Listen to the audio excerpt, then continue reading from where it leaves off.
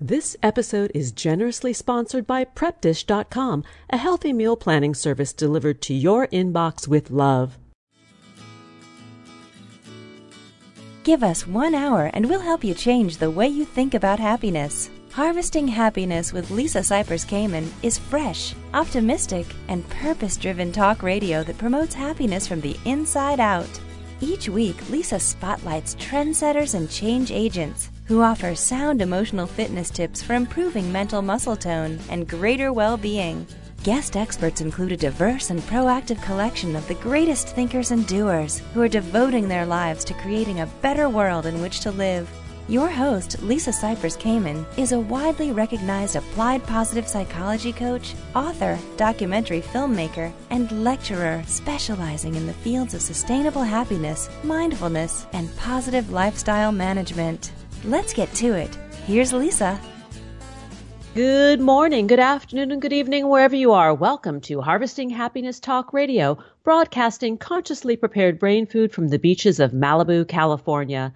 Each week, we explore the very serious business of happiness, sustainable well-being, and human flourishing. We are not talking about that annoying yellow smiley face. No, no, no. We are talking about something much deeper and critical to the success of humanity. Authentic happiness is not selfish, egotistical, or narcissistic. In fact, it is essential in order for humankind to thrive. Sustainable happiness is important because it not only elevates our own well-being locally, but also contributes to collective global flourishing. The achievement of a happy life is not only positively good for us, it is constructively good for those around us. In short, happiness matters. Happiness comes from the heart, and this show is most definitely all about the heart. All righty then, let's get to it. Today's episode is an HHTR flashback favorite. We're talking about launching our children into life, how we support our kids as they transition back to school and beyond. This show originally aired in August of 2016. Jessica Leahy is my first guest. Let's join that conversation. Jessica Leahy. She's an educator, writer, and speaker. Jessica is an English and writing teacher, correspondent for The Atlantic, commentator for Vermont Public Radio, and writes the parent-teacher conference column for the New York Times. Jessica is also the author of the New York Times best-selling book, The Gift of Failure: How the Best Parents Learn to Let Go so Their Children Can Succeed. Welcome, Jessica. Thanks for joining us. Thank you so much for having me. It is a pleasure. This is a subject I love to talk about because we fail. Part of being human is we try, we fail, we get back up, we do again. Right, and what's so funny is how embarrassed we get about it. There are even stories of failures I've had that it takes a bit of prodding for me to tell because I'm so ashamed of the times when I've made mistakes. But honestly, they've been some of my best learning opportunities. Indeed. So what inspired you to write The Gift of Failure? I've been a teacher for a really long time, and I had been teaching middle school for about 5 years when I sort of realized that my students were increasingly afraid to make mistakes. And, a lot of that comes down to sort of expectations and perfectionism, but a lot of it came down to the fact that they were just so used to having everything, all the consequences of their mistakes cleaned up after them, that sort of making mistakes without a net in my classroom was so frightening to them.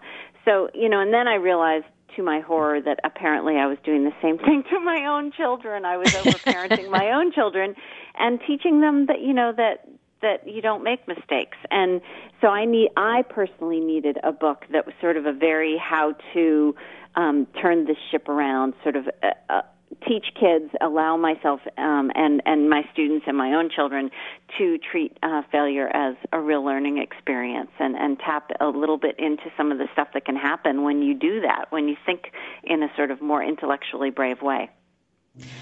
What's interesting as parents, because I'm a parent as well, that we are part of the problem, that we so desperately want and expect the kids to do and be better than ourselves, that in essence we are crippling them with that desire or by that desire. That for them. I mean, that's what they see, not only don't want to make any mistakes ourselves, but a lot of parents, and it's really a horrible thing to do to kids, but a lot of parents really see their kids as the final arbiter on their own success. That, it's really great to be able to tell people that our kids, have gotten into the best colleges and are on the elite traveling soccer team, and, somehow that's our way of saying, oh, look, I'm really killing it on this parenting thing. So we don't want people to know about our kids' mistakes, and they see that. They see that they're not, supposed to screw up, because then, how are we gonna feel about our parenting, and how are we gonna feel about them? And then they get all bound up with, do my mom and dad just love me because of, the accomplishments and the report card and that kind of thing. It's a terrible cycle to get into. And two things come to mind. The first is that when we fail, we feel shame, right? And shame is Brene Brown, I think, describes it perfectly about, that we are bad, that the essence of who we are is bad because of our shame. When in fact, the failure is an external thing. It's a happening. Right. Yeah. What was really interesting is a couple months ago, I was really sort of pushed by, I wrote something for the Virgin.com website, and Richard Branson had asked me to write about my biggest failure. And, I'm pretty open about this stuff, but there was one thing, a story I hadn't told to anyone but my students, and that was that when I first wrote this book, the first draft wasn't very good. It was, as my editor put it at the time, unpublishable. And, that was such a shame-filled experience for me. And somehow I keep forgetting the fact that the way that story turns out is that I said, look, give me another chance. Let me write 3 chapters. And if these 3 chapters are good, then we can move forward. And she let me have this opportunity to try to make it work. And those 3 chapters, I asked for all of the feedback, even the really bad stuff. I was like, give it to me. Tell me how I can learn. Tell me how I can make it better. And those 3 chapters worked, and that turned into 5 chapters, which turned into the rest of the book. And, it ended up on the New York Times bestseller list. But for some reason, that successful learning process is not the part of the story that I tend to fixate on. What I tend to fixate on is, oh my gosh, I'm a failure as a writer because my first draft wasn't very good. Well, of course my first draft wasn't very good. It was the first time I'd ever written a book. That's where our brains go, is to that horrible, shameful, I wrote an unpublishable book, and forget the second half of the story, which is, wow, I learned a lot from that, and next time I write a book, the learning curve is going to be much flatter. And it is in the persistence, the willingness to try, to attempt. I mean, it's not, I don't even think it's trying. We do or we don't. So you did it. It didn't have the outcome you would have hoped. But it stretched you. It tested you. And that's the part that I hope my children see. One of the things I talk about in the book, there's an entire chapter on please let the one place that we focus on our personal goals over grades and accomplishments like grades, external motivators like grades, be at home. And the one thing I try to do here in front of my kids is set goals for myself that are a little bit scary, because I don't want them to ever see me as the kind of person that, only takes the safe gambles, that doesn't ever stretch myself, because that's, that constant process of learning is what we need to be modeling for our kids. It's amazing to me when I get questions when I'm out doing speaking engagements. I got a question recently from a parent saying, my kids just don't like to read for pleasure. What is that? I try so hard. I get them all these books. And I said, well, do they see you read for pleasure? And she had to admit that no, her children never see her read for pleasure. And I said, well, how are you supposed to tell them that they're supposed to love reading if they don't see you love reading? That modeling for our kids is just such an important part of what we do. I want to talk to you about that, because I love reading. My children do not like reading, and one of them is in college, so that is kind of interesting. But I also look back on how I developed and the modeling that I had, and I didn't develop a love of reading until I was an adult, till I was good and ready, even though it was modeled for me. That's so interesting. I've talked to a lot of people like that. Also love to write about literacy, and it's such a big topic for me. And yet, I do run into a lot of adults who said, "You know what? It wasn't until I got older and I realized that reading didn't just have to be books that were assigned to me." I think that's the trap we fall into. Is we? I talked to a mom recently who said, "I need for you to make a list for me of books that my kids should be reading because I just think they should be reading really challenging books." And I said, "Well, what does your kid like to read?" And they said, "Oh, my kid really likes to read there's a series of books by Jeff Kinney, and they're very cartoony, and the language is a little more simplistic." And I said, "Well, why aren't they allowed to read those?" And she said, "Well, I threw those away. I gave them away because I don't think those are challenging enough." And I said, what she's effectively doing is killing off her kids' love of learning, because we have to allow kids at a certain point to say, these are the things I want to read, and let them rediscover that reading is such an amazing experience in disappearing inside of another character, or learning something about something you've never experienced before. And if everything we're giving them and sort of pushing on them is stuff that they don't want to read, or turning everything into an assignment, then I don't know that there's much hope to getting them to really love reading. Let's step into the overparenting territory, because this is something that so many of us, particularly in well, actually, I was going to say Western culture, but I take that back. Every culture, has the quintessential tiger parent or tiger mom. We all have that image in our minds, and we flash on that. But why doesn't it work? Well, it doesn't work for a few reasons. It turns out, put very, very simply, that anything we do to try to control another human being causes them to sort of dig their heels in and stop wanting to do that thing that they're trying to be controlled to do. And it turns out that, and Dan Pink covers this beautifully in Drive and in the research that he does, that extrinsic motivators, whether that's grades or honors or, the positive stuff and the negative stuff, grounding, surveillance, all of those things cause anyone to be less motivated to do the thing it is that we want them to do. And it turns out what we really need is intrinsic motivation. And intrinsic motivation needs three things. Kids need to feel autonomous, which means they have control over their environment and the things that they're doing, to a limit, of course. And they need to feel competent, which is not the same thing as confident. We can't talk kids into feeling competent. That just happens through experience. And they need to feel connected, meaning they need to know that we love them no matter what, that we don't just love them based on their grades and their accomplishments.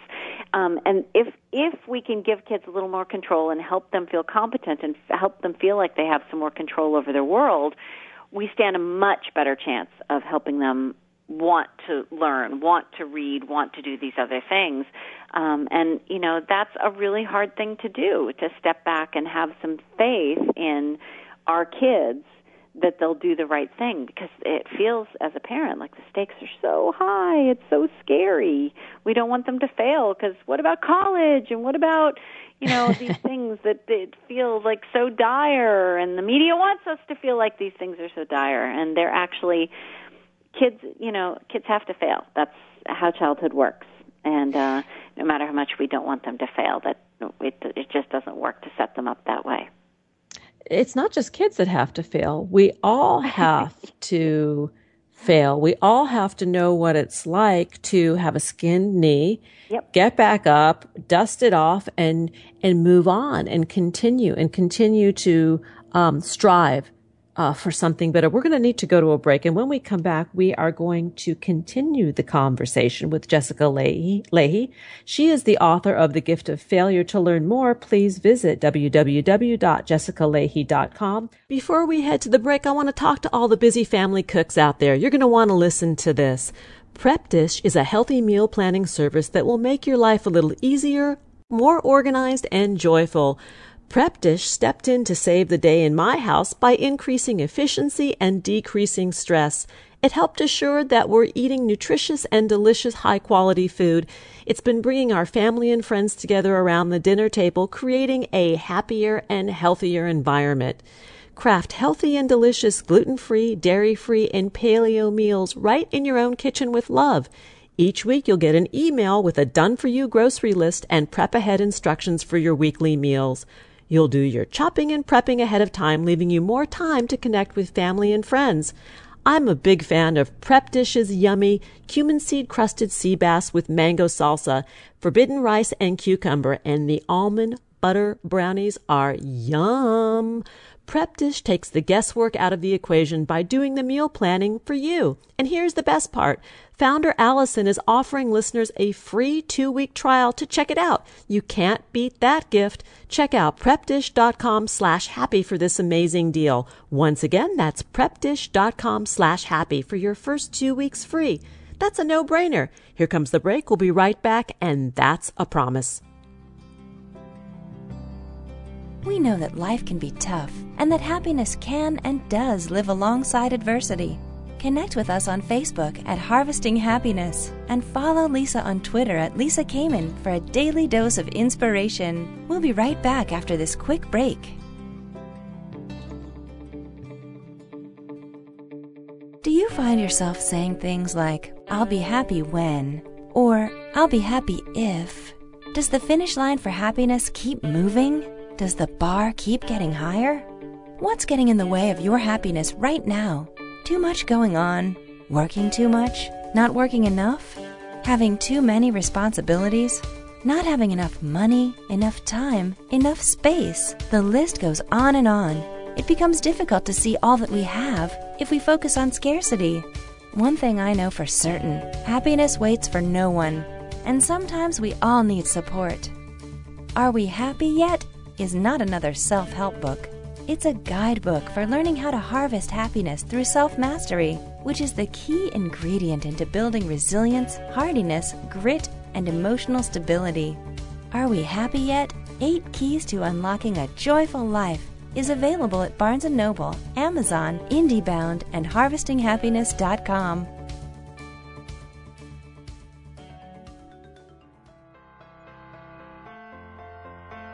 Each day we get to choose how we are going to show up for life, and at times we need tips for strengthening our well-being. Learn training strategies for greater emotional fitness and improved mental muscle tone at HarvestingHappiness.com. Welcome back to this HHTR Flashback Favorite. Let's rejoin the conversation with my guest, Jessica Leahy, that originally aired in August of 2016. So, Jessica, prior to the break, we were talking about overparenting and why it doesn't work. You had moved into extrinsic versus intrinsic motivators, including autonomy, competence, and connection. And during the break, you said something that is fascinating to me and I think really worth talking about, and that is frustration. Mm-hmm. Yeah, so there's a researcher who has looked at sort of how kids cope when they're faced with something that is frustrating, and those children, their response from the parent that's sitting there with them. The kids who have a parent who step in and like immediately fix it for them, those kids never really learn how to sit with their frustration and think, okay, no, I can figure this out. I can, reread the instructions, or I can, really rely on myself to figure this out. And the important thing about that is that when those kids get to my classroom, whether that's in middle school or high school or whatever, the kids who are able to sit with frustration are much more teachable, because there's this concept called desirable difficulties. Difficulties that are just a little bit beyond a kid's ability level and their ability to sort of sit with the frustration that goes along with that and work it out for themselves. Their brains, it's a complicated story, but the way that information then gets into their brain and gets into their long-term memory is much more efficient. So you can have the smartest kid in the world and an average kid, and if the one that's more able to get frustrated and say, no, I can figure this out for myself, that kid is going to do better. Because as we were talking about before, just having frustrating experiences and just having, failing, that's not what's important here. It's our response to making mistakes, our response to frustration, our response to failure. That's what resilience is, that sort of evolution that we can make about, okay, well, I tried X, Y, and Z. Now I clearly need to try something different, and moving forward with that. That evolution, that adaptation is sort of what determines how we're going to do in the end. So the response to failure is actually more important than just repeated failures, obviously. And what's interesting to me is that when we get ourselves into a situational pickle, we got ourselves into it, right? 99.9% of the time. And I'm talking about the average condition. We kind of, we find our way there through circumstance, which implies that if we can get ourselves into it, that we can get ourselves out of it. Right. There's actually some really neat research on, people who feel like they don't have the ability to get themselves out of it. That's something called learned helplessness. And it's funny, I actually wrote an article one time about kids who say, I can't do it, when we know that from just a dexterity standpoint or a competence standpoint that they can. And I was talking to a therapist, and I was calling it feigned helplessness. And the therapist said, no, this is called learned helplessness, and guess who teaches them that? The parents do. The more we rescue our kids, every time we step in to rescue them, what we're really saying to them is, I don't trust you. I don't think you have the competence to handle that. Here, let me do it for you. And those kids, in the end, are less likely to feel like they have the ability to get themselves out of that pickle you were just talking about. And we as parents, we're the ones who teach them that. Yep. And I'm thinking of a situation with my older child. I have a daughter that started her freshman year in college this past fall. And the first week of arrival on campus, she knew she had made a terrible mistake. And she wanted Mom to fix it. And I said, I'm not fixing it. You go figure it out. I will support you. Whatever decision that you make, I will support you. But it's not my problem. Yeah, there are increasingly more and more kids showing up at college and just throwing their hands up in the air and not even knowing how to solve the simplest problem. And, it's sort of like that kid who, when they say, Mom, where are my pants? And you say, they're on the floor of your room. And they stand there and they say, no, they're not. I can't find them. I mean, it's just a grown-up version of that. Yeah.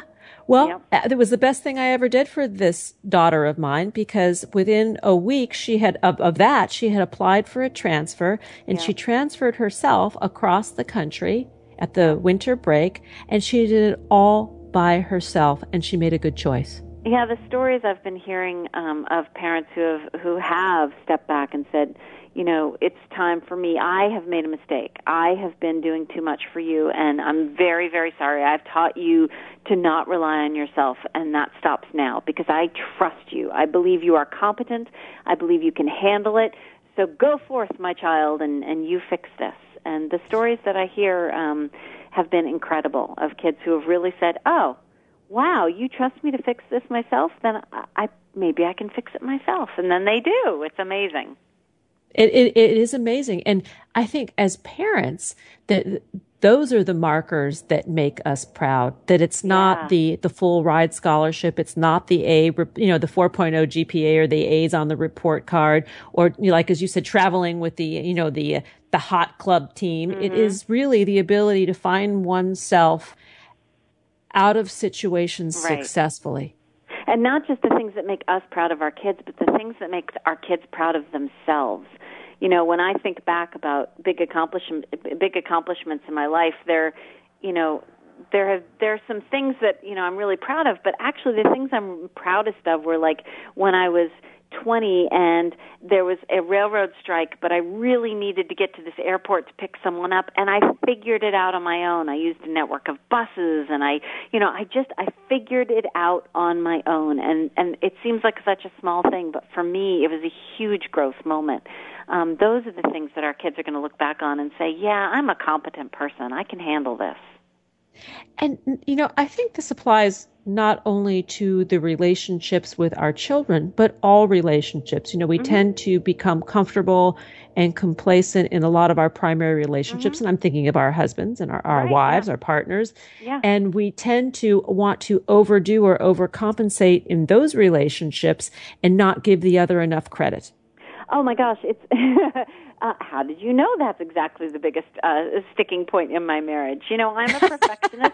I like things done a certain way, and my husband and I have been married now for 20 years, but there have been many times where he's just looked at me and he said, "You're fairly sure that I'm stupid, aren't you?"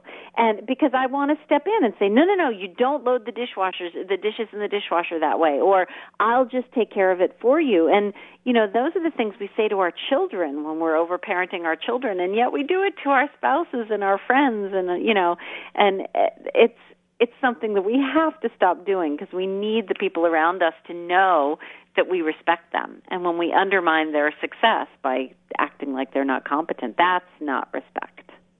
It's true. It's true. I've got it going on in my own house. One of the areas is the laundry. I love folding laundry. I find it very meditative. So, when the laundry builds up, I'm like, why doesn't anybody helping here? And they're like, well, you're just going to refold what we do, so we're going to just let you do it. So I shoot myself in the foot by, trying to control it. Well, my husband does not fold towels correctly, so I completely feel your pain. But actually, I just, on my website, there's at jessicaleahy.com, there's a post called Special Care Instructions about that, and I learned something very important. Dry erase markers work great on the outside of the washer and the dryer. If you wipe down your washer and dryer and then write the instructions for laundry on the outside of the washer and dryer with dry erase markers, no one has any excuses for saying they don't know how to do the laundry because all of the instructions are right there. Hilarious. This is perfect. I'm going to just repeat that to send everybody over to jessicaleahy.com if you want to learn tips for laundry and better living, right? Yeah, it worked out pretty well in our house, actually.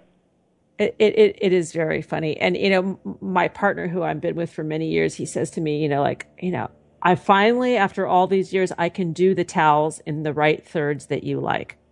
Excellent. Yeah. It's very, very funny. Well, we are almost out of time, but before we go, I want to ask you about putting these pieces together. What does all of this look like in practice? If you have to send our listeners off with a 2-minute speed coaching session, have at it, girl. Sure. Well, actually, there's a story in the book that's very specifically about what this looks like when you put it all together. So my son, who was having trouble in math and not getting his homework in on time, got his homework done beautifully one night, and I found out the next morning when I walked downstairs that he had left it on the coffee table in the living room, and I had to be at school in a half an hour anyway for something else completely. And I knew I could not take that homework to school for him, and it freaked me out, and various people told me that that's just not the way we treat members of our family. We help them out. We have their back. And when my son got home, and I did not take the homework to him at school, he walked through the door, and I asked how his day was, and he said it went great. And I said, well, what about the homework? And he said, well, I didn't get to go out to recess with my friends, and my teacher wouldn't let me go out to recess even after I finished the homework. He said, this has been going on long enough, and it was time for me to figure out a strategy for how I was going to remember my homework every day. And he came up with the idea, which, believe me, was not the first time I had suggested it, but he came up with the idea of a checklist for coming up, for putting down everything he needed to remember before school every day. And, not taking that homework, if I had taken that homework into school, I would have felt so great about my parenting for that day, right? I would have felt like, oh, I rescued my kid. He didn't get in trouble with his teacher. The kids didn't tease him for forgetting stuff. But that conversation with his teacher and that strategizing and that planning for the future, that coming up with his own strategy never would have happened. And so in the end, I think as parents, it's time for us to say, these things that make me feel really, really good in the moment may not be the best long-term strategies for our kids. What if we let them feel the consequences of their mistakes, and we let them feel the natural sort of follow-through of making errors and let them strategize for the future? I think our kids will learn a lot more. And in the end, we do get to feel good about our parenting, because then we have this experience where our kid transfers to the right college and does it all on her own, and she gets to feel competent and we get to feel proud.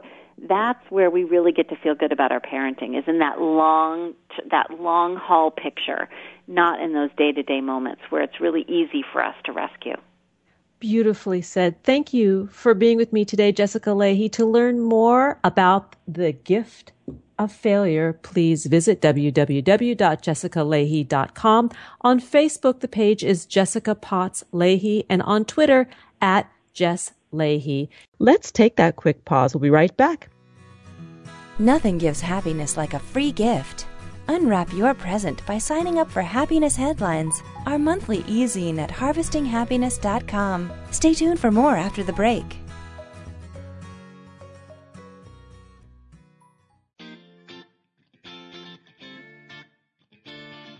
One thing I know for certain, happiness waits for no one, and sometimes we all need support. We all have the freedom to be happy, or the liberty to be miserable each day, regardless of external circumstance. Sure, things will inevitably happen in our lives that are out of our control. There is only ever one thing that is totally within our control: ourselves. When we have command of ourselves, we are better prepared to handle life and bounce back more quickly when challenges arise. Whether you see the glass as half empty or half full, the glass has the capacity to hold more. You have the capacity to be happier. The tool to harvesting your happiness is within your grasp. Are we happy yet? 8 Keys to Unlocking a Joyful Life is available at Barnes & Noble, Amazon, IndieBound, and harvestinghappiness.com.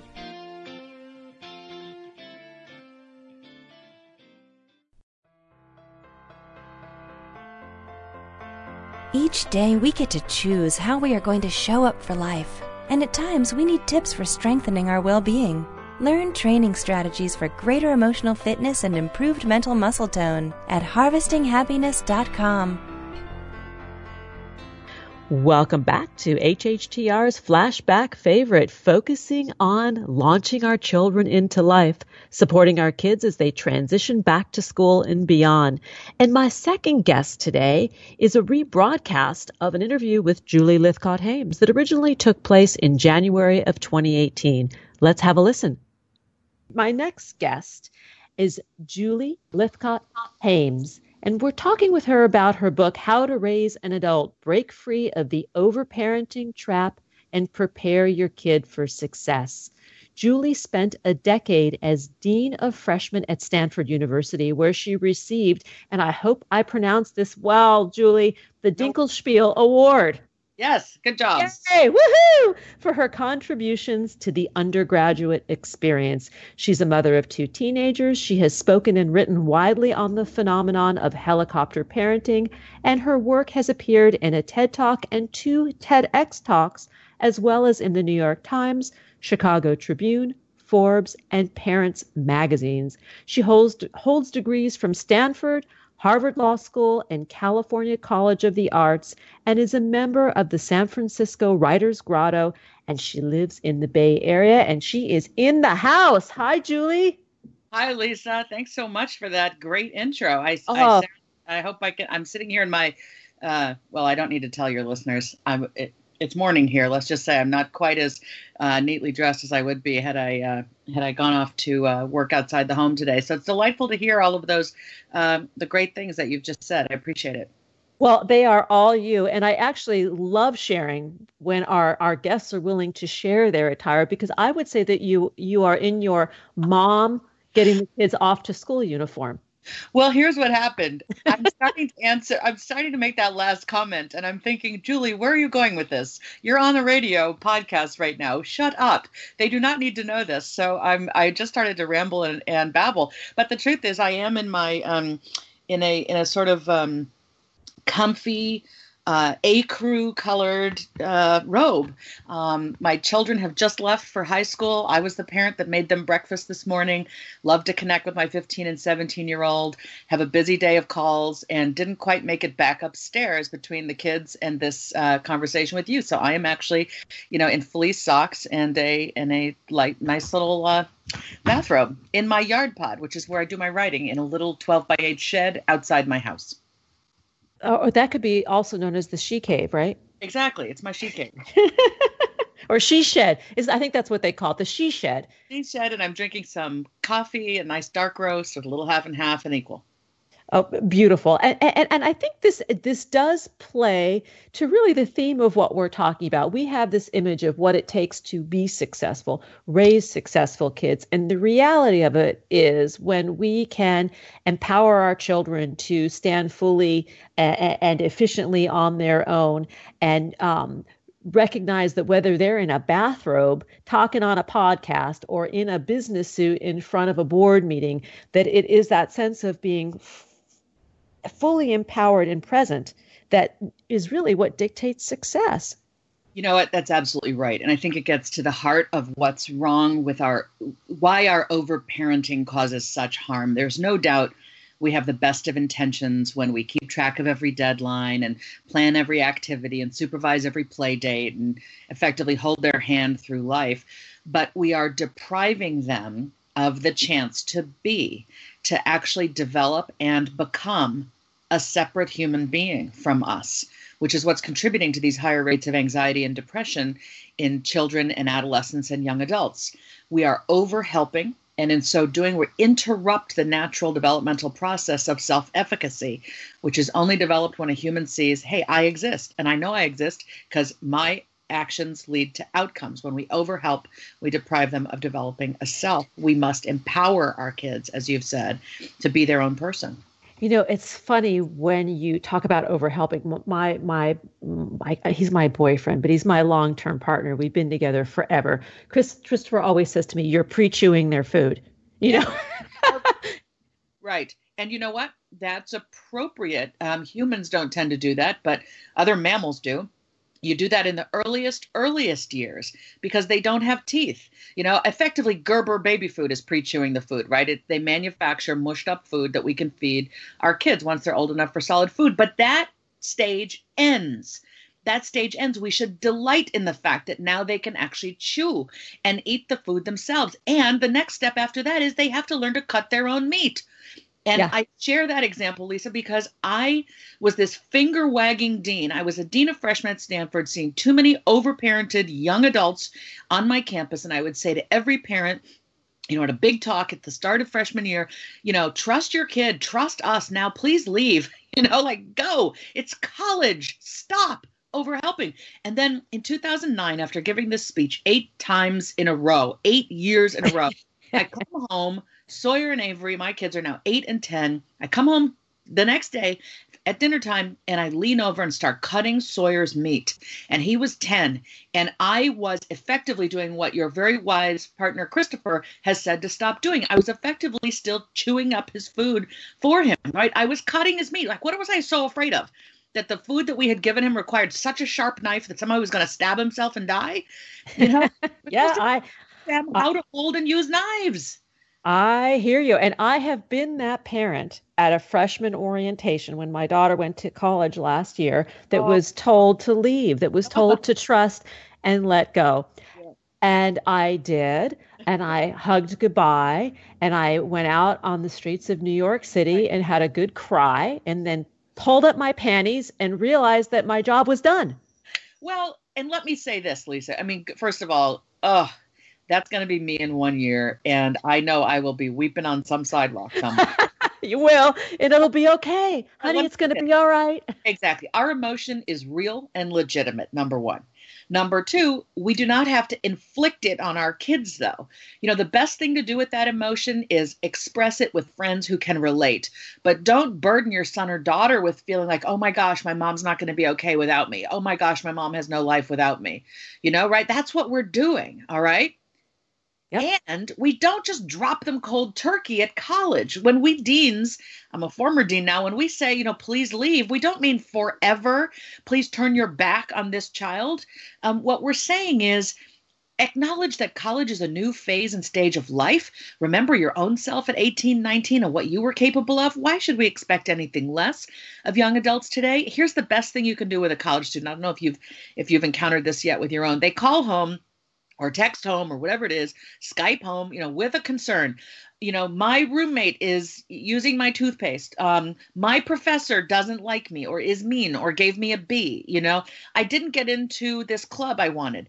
And we're frantic for them. Not necessarily, with those examples, maybe we're not frantic, but we're sort of, oh no, oh my poor kid, what am I going to do? What am I going to do?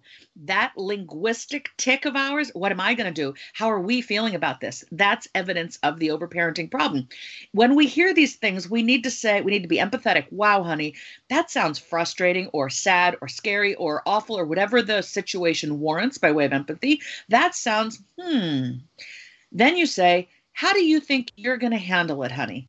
And that incredibly short sentence conveys 3 strong points. Number 1, it's a problem that ought to be handled. Number 2, it's not my problem to handle. Number 3, I think you're capable of handling it. And that third message is what we've deprived them of feeling throughout their childhood if we've overparented. This is a fabulous, fabulous point. And in your book, you really talk about reevaluating the pronouns, right? Stop saying we when we're referring to the kids' activity. It's not our science project, right? Yeah, we're not on the soccer team, right? You just try running up and down that field 3 times, right? Your kid is kicking the ball or defending or whatever. Don't deprive them of the joy and frustration and effort and accomplishment of their experience by pretending that we are doing it. No, it's your son, it's your daughter. Exactly. And I do have an example of what you just shared. My daughter started as a freshman last year in New York City at a university and was terribly unhappy. She grew up, by the beach in Southern California, and she had a vision of herself as a freshman. I don't know if it was a Sex and the City Carrie Bradshaw thing. We're not quite sure what it was. But quickly after she arrived on campus, she realized that being in New York City was not right for her. And she said, Mom, I want to transfer. And I said, really? Okay. Well, why don't you do all the legwork and let me know what you decide, and I'll support you from the sidelines. Within 3 months, the kid had transferred to Oregon to another university. She's blissfully happy, and she learned about her hardiness, her resilience, her ability to solve problems. And that made me feel that our parenting experience together was a success. Boy, that's a beautiful story. And the former freshman dean in me is really feeling a lot of compassion for you and your kid, because I would encounter occasionally students who were, unhappy at Stanford, believe it or not. Yeah, right. And I would, try, and the fact that you heard it, you didn't try to dissuade her, but you put the onus for dealing with it squarely in her court, right? It was like, I'll support from the sidelines. I love that. They want to know they're believed in. They want to know they're loved no matter what. And they want to live their own life. And when we overhelp, like if you had gotten on the phone to talk to the dean to figure out how does someone transfer, what are the deadlines? How do you put your best foot forward? Then you would have deprived her of what we humans experience as joy, actually, in seeing that our hard work leads to some kind of outcome. She could kind of, when she transferred, she knew she did that, largely on her own, which helps her feel empowered. Exactly. She's happy at Oregon. And when we're offline and you're ready to talk brand names, I'd love to hear where she is, because my kid is considering schools up there, and I'd love to know a little bit more. So we will do it. We're going to jump off to a break because I'll get screamed at if we don't. I want to give your contact information. To reach Julie Lythcott-Hames, please visit howtoraiseanadult.com. On Twitter, that's @raiseanadult, and on Facebook, How to Raise an Adult. And once again, that book is How to Raise an Adult. Break free of the overparenting trap and prepare your kids for success. We're going to head out to that break. We'll be right back, and that is a promise. Who says money can't buy happiness? Check out Lisa's new book, Are We Happy Yet? 8 Keys to Unlocking a Joyful Life, and other fun, fashionable, and inspiring items at shophappy@harvestinghappiness.com. We'll be right back after this quick break.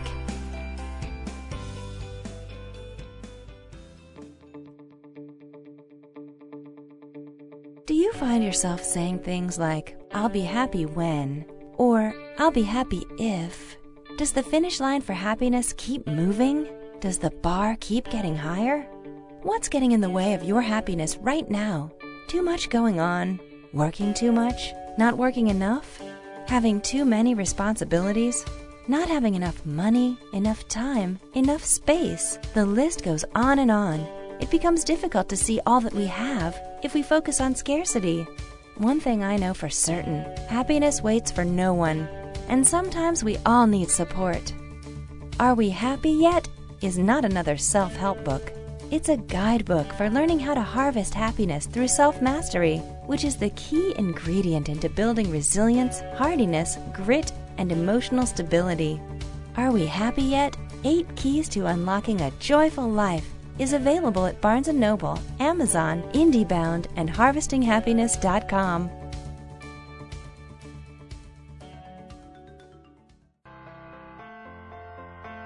Each day we get to choose how we are going to show up for life, and at times we need tips for strengthening our well-being.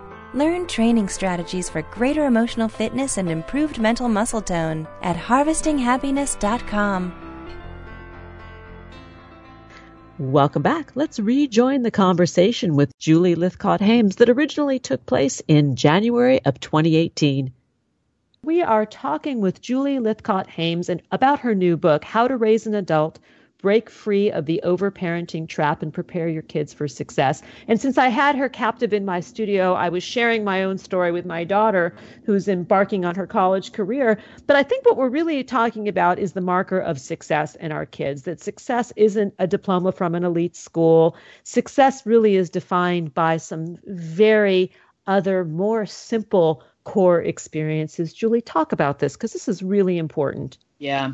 Well, Lisa, you're down there in Southern California. I'm up here in Silicon Valley, and everywhere a kid turns in my neighborhood, they see so-called trappings of success. They see a Tesla car. They see Stanford University up the road. They see Facebook down the road. They see Google. They see, these things that are sort of the embodiment of the ideal of success in the minds of some. But those of us who've been on the planet a little bit longer have learned perhaps the hard way that success, as you've alluded to, isn't really those things. It's really having a sense of who we are, what makes us tick, what we're good at, what we love, trying to get better at those things, being in community with people who care about those things. It's very basic, actually. Success, in my view at least, isn't, the amount of income I make, but the joy I derive from the work I do. And I'm a former corporate lawyer who became a university dean and took a pay cut, and then became a writer and took a pay cut. But the work, has gotten more and more and more rewarding as I've made those important decisions. So, what I want when people say, "What's your definition of success for your kids, Julie?" I say, I want them to leave my home here in Palo Alto, California, knowing how to work hard, because the real world requires hard work, perseverance, persistence, resilience. Get back up. Try again. You can do it. Hard work. Number one. Number two, I want them to know how to be kind to other humans, because that's an essential element of being a human, being able to interact with others. Advocate for yourself with others, be generous-hearted toward others, express gratitude, work hard, be kind. And the third thing I want is that they leave here with their mental health intact. And I don't say that glibly or lightly. Children here in Palo Alto and plenty of other communities are struggling tremendously with the expectations that that are based on this narrow definition of success, the brand name college, the right career, the right income. They think that their worth as a human is something to do with their GPA or their ACT or SAT scores, and that they are worth less, literally worthless, worth space less if they don't achieve at that level. And it's harming our kids. Yes. So what I want is for them to leave my home with their mental health intact, knowing how to work hard and be kind to other humans. If they do that, they will be well prepared to thrive out in life, doing whatever the heck it is, whatever the hell it is. I can say that. I'm on a podcast. You can. You go, girl. Their life. That's the humbling piece. They are not our pet. They are not our project. They're not a stock we're managing on NASDAQ. Are they up? Are they down? They're not ours. They're a separate human from us. And that recognizing that brings you such relief. Not that we don't care or love, of course we do, but they are not ours to micromanage through life. We're trying instead to set them up with a foundation so they can lead their own life. Yeah. And I think another component is the allowing the space and opportunity for failure, for the skin knee. And this is something as parents we have a hard time doing, that we need to step aside and recognize that the failure is part of their success. They must experience it. Well, it's really ironic because in Silicon Valley, the designers and engineers and tech folks here know, they even have it as a mantra, fail your way forward. They know they have to prototype and iterate and prototype and iterate, try and fail, test it out, see what works, keep trying, right? That's embedded in their whole philosophy in terms of their work ethos. But then they come home and they parent in a way that is intolerant of imperfection or failure. And so, yes, you're absolutely right. Resilience is the key, and we are our kids' best role models for this. They think we've led some perfect path. They see you, they see your ex, they see your long-term partner, they see all the adults in their lives, and they're like, oh, they're successful. They've never struggled. Our kids don't realize that we've had setbacks, that we've failed, that we've fallen, that we've done things we're not proud of. That things have not gone our way all the time. We need to sit with them when the bad thing happens and empathize. Boy, honey, that sounds really awful. That must feel awful. And then pause and just sit with the discomfort, as Brene Brown would teach us. Like, acknowledge that humans are vulnerable and humans feel shame and humans have bad things happen. And then tell a story from our own life about how we coped with some setback. Not to say it's the exact same thing as our kid is going through, but simply to say, kid, I've been there too. I've struggled, yes. and I learned, and I'm still me, and I'm still loved, and I still love you no matter what. It's the best thing we can do. And in terms of helicopter parenting or tiger parenting, and what doesn't work about that, and that goes back to the pre-chewing of the food, which is not a good model for raising successful children. We agree on that. The flip side of it is that allowance for personal discovery, and especially in these times, when you and I were young, and our parents were young, and they were raising kids, we were given a very, very different model of what the good life would look like.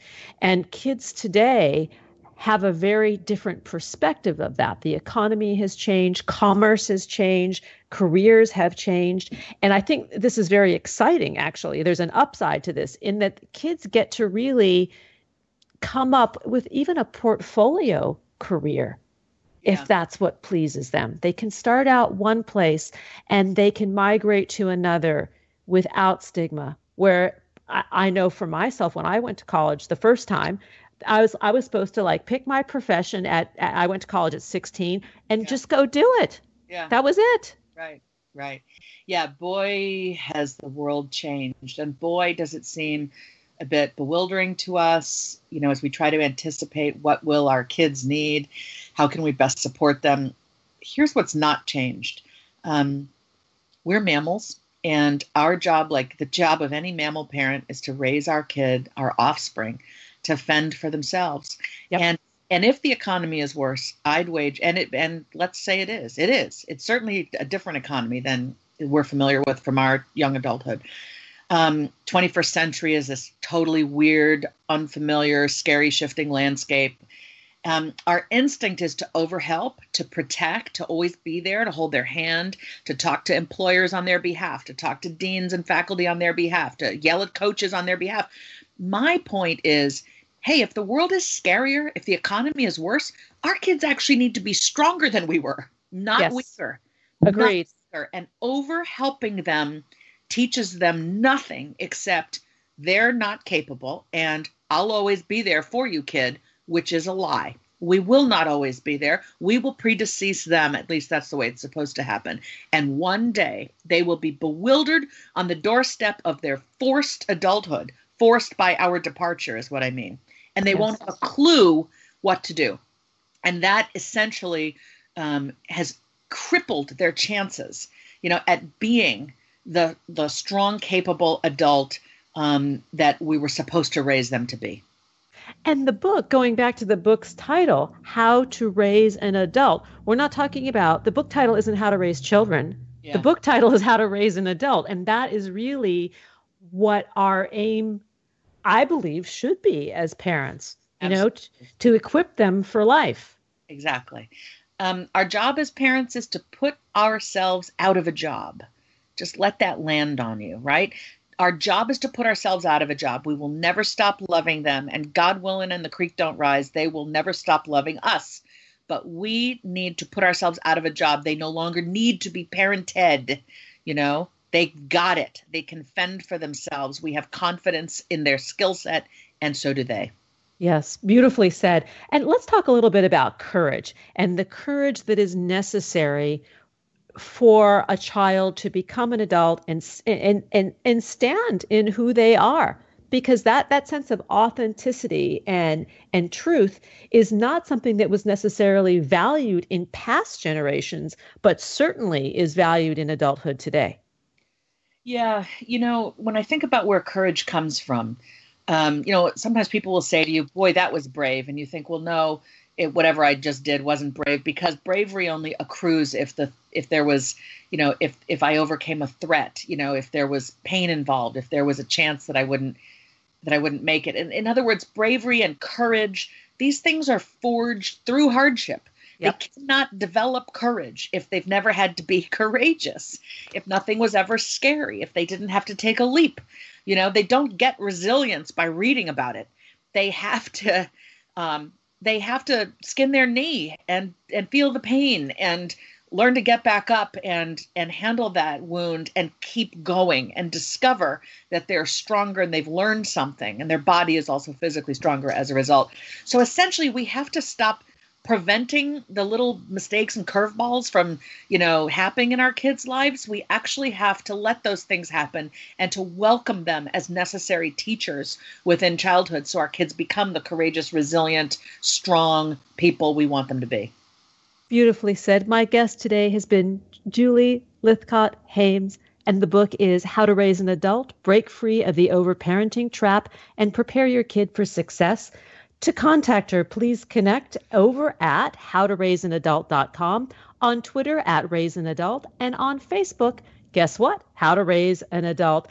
We have flown through another hour of purpose-driven media designed to inspire and delight you, our listeners, to create more joy in your lives and within your communities.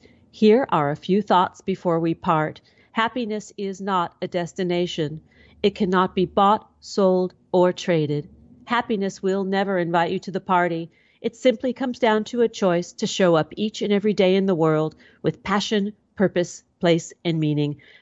Thanks for joining us on this HHTR Flashback Favorite. This is Lisa Cypers-Kamen and my guests today, Jessica Leahy and Julie Lythcott-Haims, wishing you kind thoughts, kinder words, and the kindest of actions. Until next time, remember, happiness is an inside job. Happiness is your inside job. Go out and rock your day. Thanks for joining us on Harvesting Happiness Talk Radio with Lisa Cypers-Kamen. Join us each and every Wednesday for a brand new episode of consciously curated talk radio from the heart. Keep harvesting your own happiness anytime from the comfort of wherever you are, with hundreds of free downloadable podcasts from our libraries on TogiNet, iTunes, and SoundCloud. In a complicated world seemingly driven by non-stop negative news, Lisa's mission is to celebrate the upside of life and seek the silver lining of our challenges by transforming them into uplifting growth opportunities for all. To learn more about Lisa's global consulting services, please visit harvestinghappiness.com. Spread more joy by liking us on Facebook at Harvesting Happiness and following Lisa on Twitter at Lisa Kamen. Harvesting Happiness Talk Radio is produced in collaboration with TogiNet Radio, KBUU, RadioMalibu.net, and is available on PRX, the Public Radio Exchange.